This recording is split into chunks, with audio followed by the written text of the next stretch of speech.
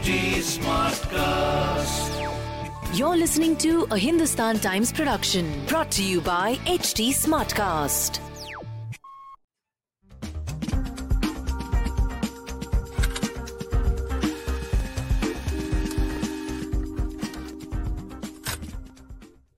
We are on the record with senior advocate and constitutional expert Rajeev Dhawan. Now, the reason why I'm interviewing and speaking with Rajeev Dhawan is because we need to understand the implications and the fallout of a bill that has been passed by both houses of parliament. It was passed by Lok Sabha earlier in the week.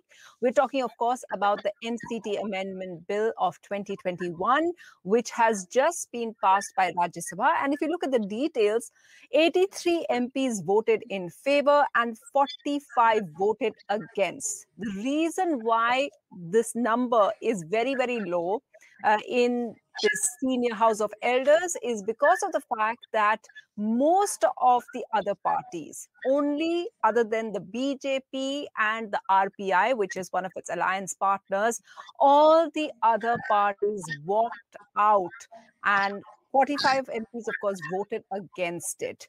So you had the Congress, you had the Trinamool Congress, you even had three parties who usually vote with the NDA government, even them walking out. And that I'm talking about the Biju Janata Dal, the AIADMK and the YSR party. So what is it about this contentious law, proposed law, which is now going to go to the president for his signature when it'll become an act of law? What is it that a lot of parties find offensive? They find that it goes against the federal nature of our government and constitution.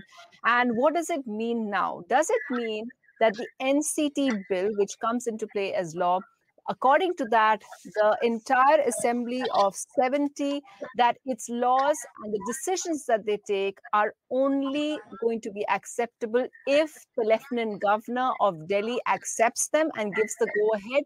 Is that what it means? Or is it going to be only on specific issues that the Delhi government, the elected government of Delhi, which is led by the Aam Aadmi Party, does it function as before? Are some of its powers still intact? So to understand all of that, I'm very happy that Rajeev Dhawan has taken out time from his very busy schedule. Thank you so much, sir, for speaking with us.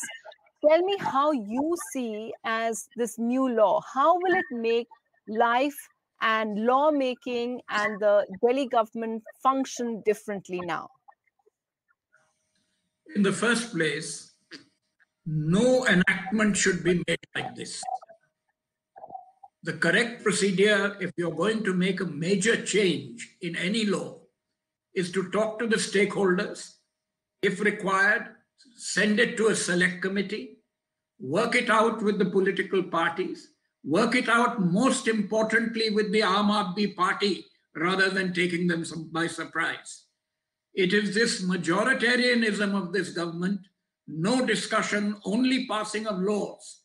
We saw that with Kashmir, we are now seeing it with Delhi.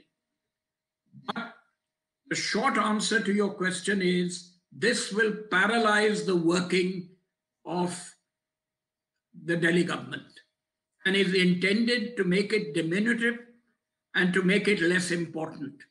It comes on the heels of a judgment of the Supreme Court which enlarged Delhi's democracy, my democracy, your democracy.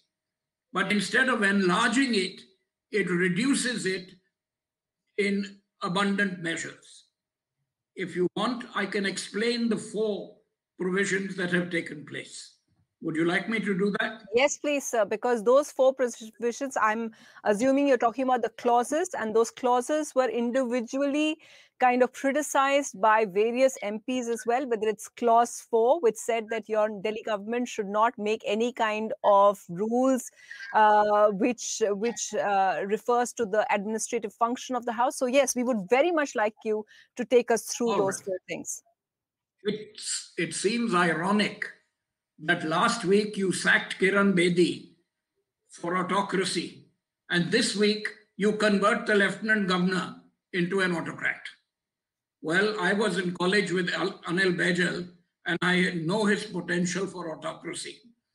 But the four changes are these: that the government of Delhi will no longer be known as the government of Delhi.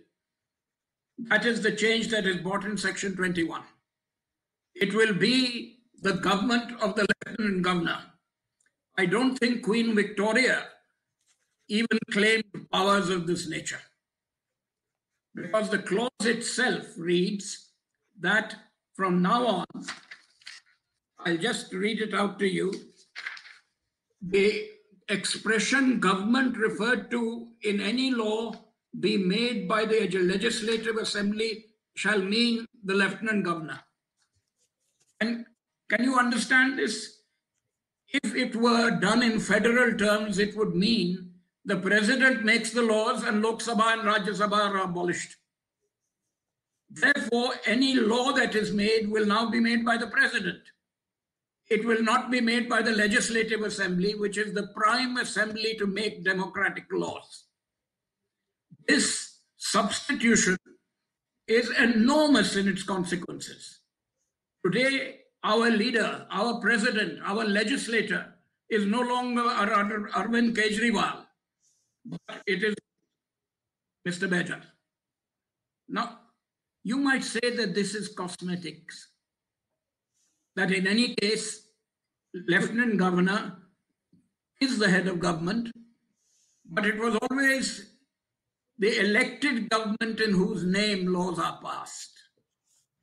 How can it possibly be that legislation is now only in the name of the president, in the name of the Lieutenant Governor? Lieutenant Governor has become the legislator, he has become the advisor, he has become also the executive head.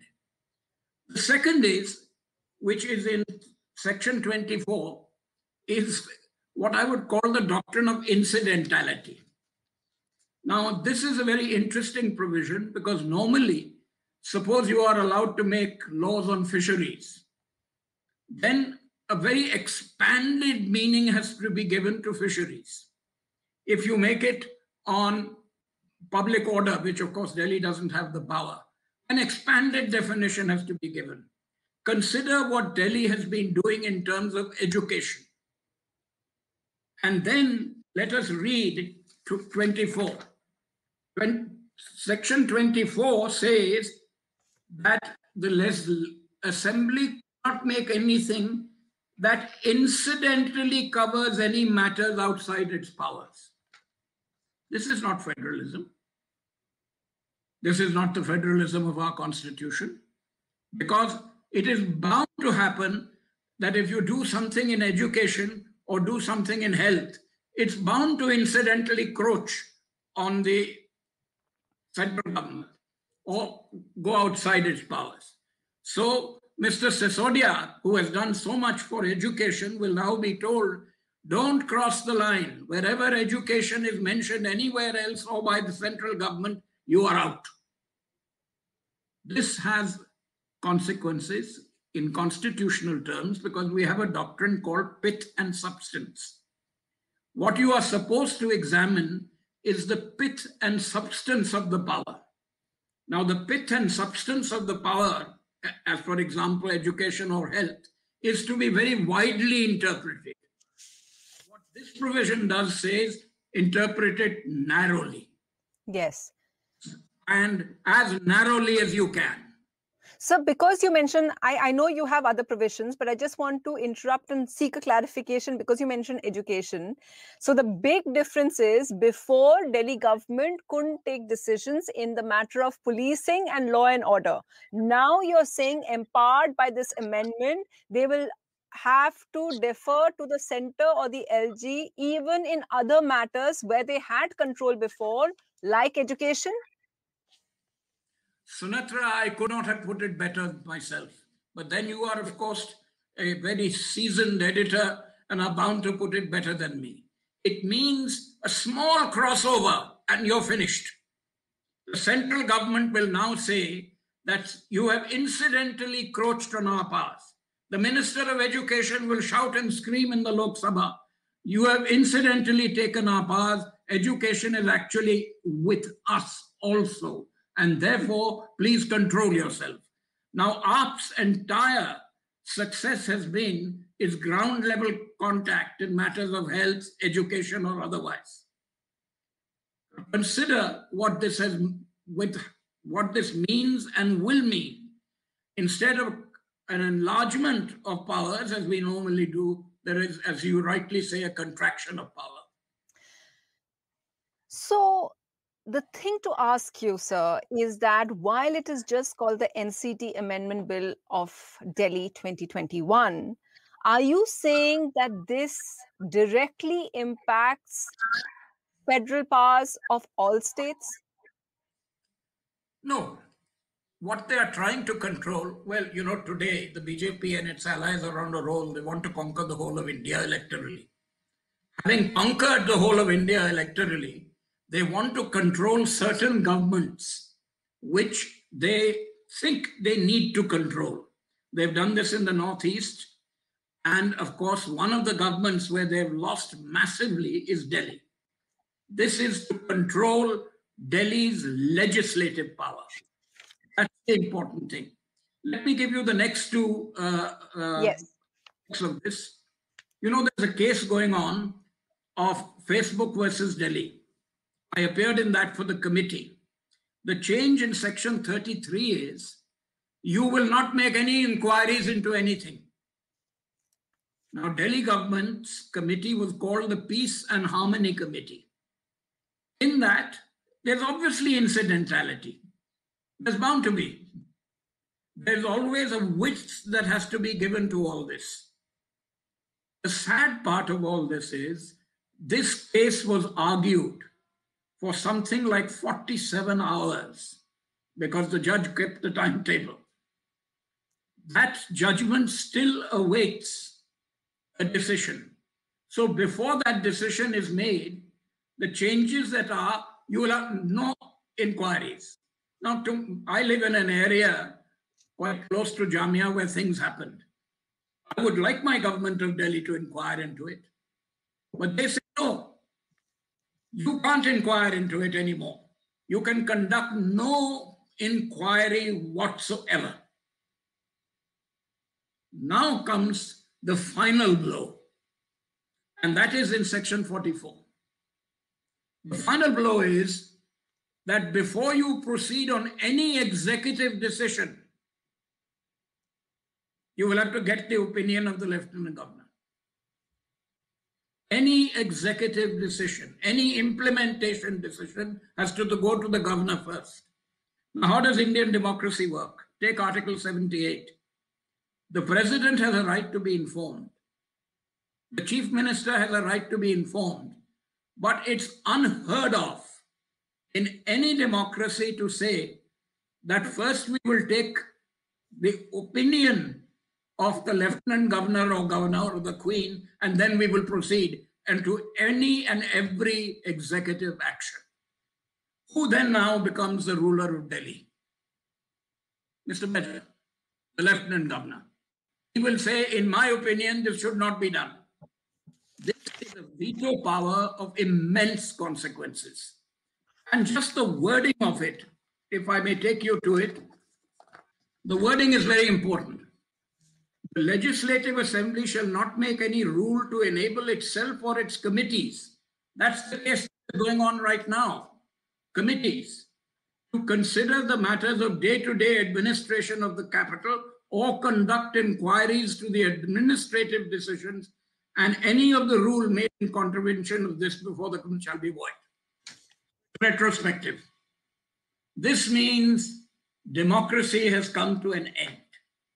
Elections have become meaningless, and the lieutenant governor negate any decision that is made. No inquiries will be held.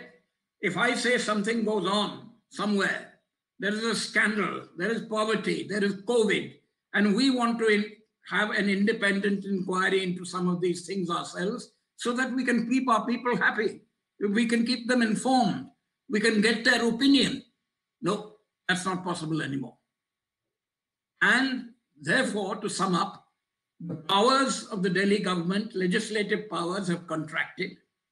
Their inquiry-making power retrospectively on a matter that is pending, which is sub judice before the court, has been concluded by this amendment, and the opinion of the Lieutenant Governor is necessary before you take any action. This is a complete subversion of the entire Constitution, provision 239AA, which gives us democracy, hope, and justice. So legally speaking, sir, what option does Delhi government and Arvind Kejriwal as Chief Minister have in order to assert their authority? Because they were just sworn in for a second term just last year. See, the problem is once legislation is passed, normally these legislations should require an amendment with the consultation of the Kejriwal government. But, you know, we don't follow the best practice. Constitutional practice. We follow the worst.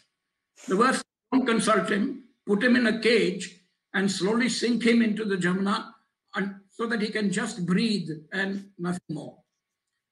Kejriwal has no other choice but to file a case to question this.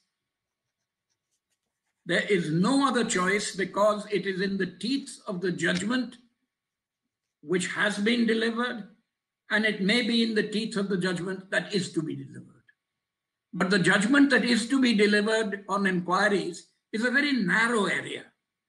Now they have said no inquiries whatsoever. You're a citizen of this country. I'm sorry, you're a citizen of the world, unlike me. Consider what your democratic rights today are. What have they been reduced to in Delhi? Delhi is not the only capital in the world. There is local government also in London, which is very highly regarded. And sometimes, you know, Labour was in power of the Greater London Council, and it was the other way around. It's true of Washington. It has its democracy, even though it spreads across several states. Just because Delhi is taken as the capital, the constitution makers that inserted this provision very rightly said, look, we can't allow land development in Delhi to be in the hands of the Delhi government. Because Delhi is the national capital region, we have to keep land out. Secondly, police must be in our hands. Otherwise, there'll be all kinds of problems if difficulties arise. And the third was, public order has to be maintained. Law and order is your business, but public order has to be maintained. Now, the central government already is maintaining public order by calling everything sedition. And that is so for us who talk, and more especially for the media who get sat upon. So when they actually drafted Article 239A, creating the government of Delhi, they chose very widely. And they chose equally wisely. That is, public order we can't hand over to this government because Delhi must be protected. Police we must maintain, and the system of maintenance is that Delhi is one of the few areas which has a commissionerate of police. And therefore the commissionerate is then responsible to the Home Minister. And the third, obviously, is land. Look at the way Delhi is spreading. Now, if tomorrow land development has to take place, and Delhi is one of, outside Lachan's Delhi is one of the worst developed cities compared with many other countries. So where did that wisdom of exception that was there in the original creation of democratic Delhi, why does it have to be tinkered with? And the reason why it's being tinkered with is not because an exception has to be made to protect Delhi or to develop it better. The exception is in the working of Delhi's democracy. And that's what is invidious about this particular amendment. It's not on something substantive. It is stultifying democracy itself. Your government will now be known not as the government of Delhi or the government of Kejriwal. It will be known as the government of the lieutenant governor. You will not go beyond your boundaries. One step outside the legislative boundary and you're out. You will not conduct any inquiries, any whatsoever. And everything must go past the lieutenant governor. Tell me what is left of this. Because we're now dealing with the process of democracy and how democracy actually works. Mr. Dhawan, would you say this is the classic kind of confrontation which we've read about in our basic civics books and in when you think about the fundamentals of politics, that we're seeing a classic confrontation between the legislative and the judiciary? Only perhaps in this case it's Parliament as the legislative also being in confrontation with the state legislative, that's the Delhi Assembly. I don't think that's true. Between the judiciary and the legislatures, many things have been resolved. Indian federalism, however, has always been tinkered with. Party in power has always tinkered with federalism to completely destroy its structure. In 1959, a communist government came into power. And I know from Justice Krishna Iyer that Nehru said, I can't do anything about it. It's Indira Gandhi who has imposed it. From 1965 onwards, what happens? Governor's rule, president's rule is imposed, and now it's run into about 100. What happened in Arunachal? Defections take place immediately. The governor declares president's rule. So when we look at this and report after report, president's rule means that democracy no longer exists in that state. The center takes over.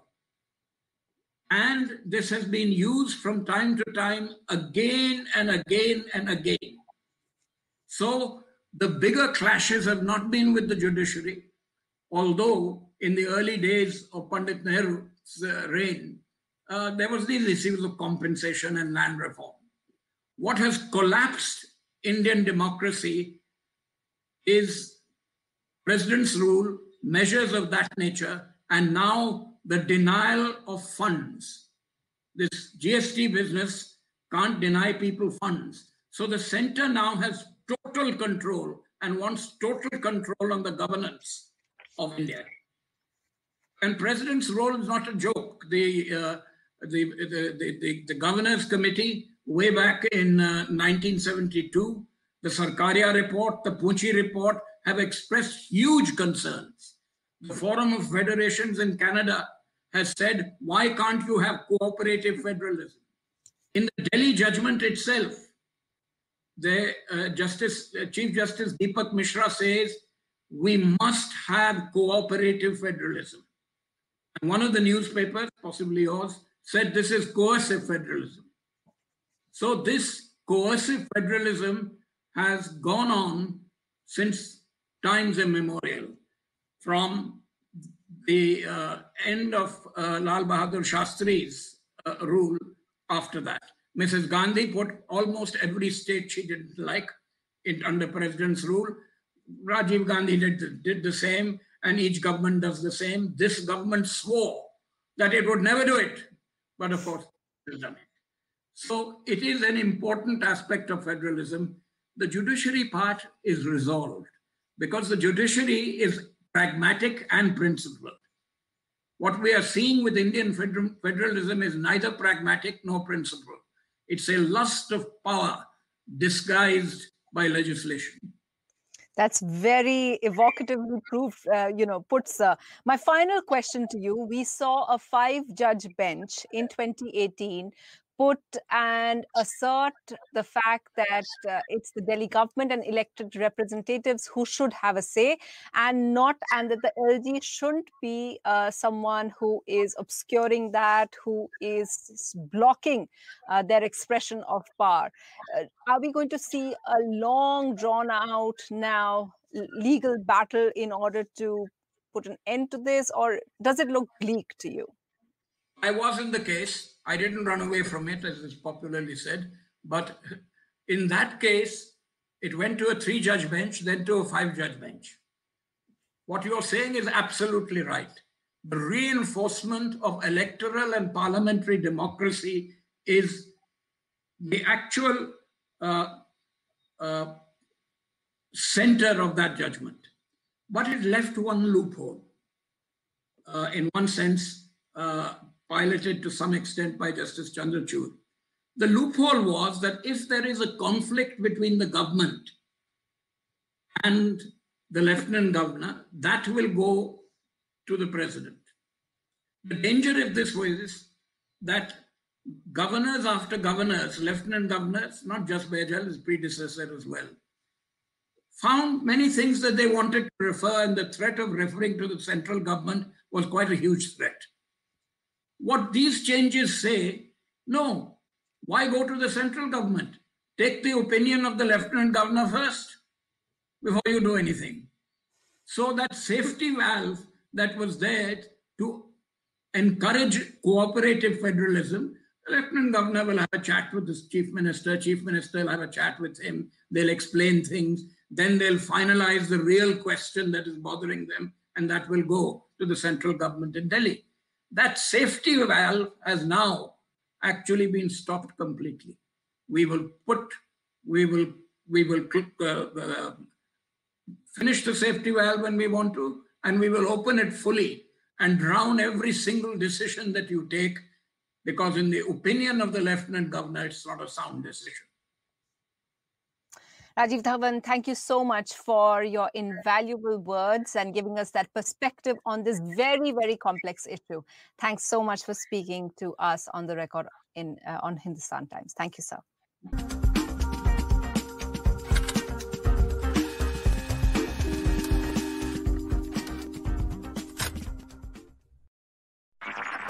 This was a Hindustan Times production brought to you by HT Smartcast.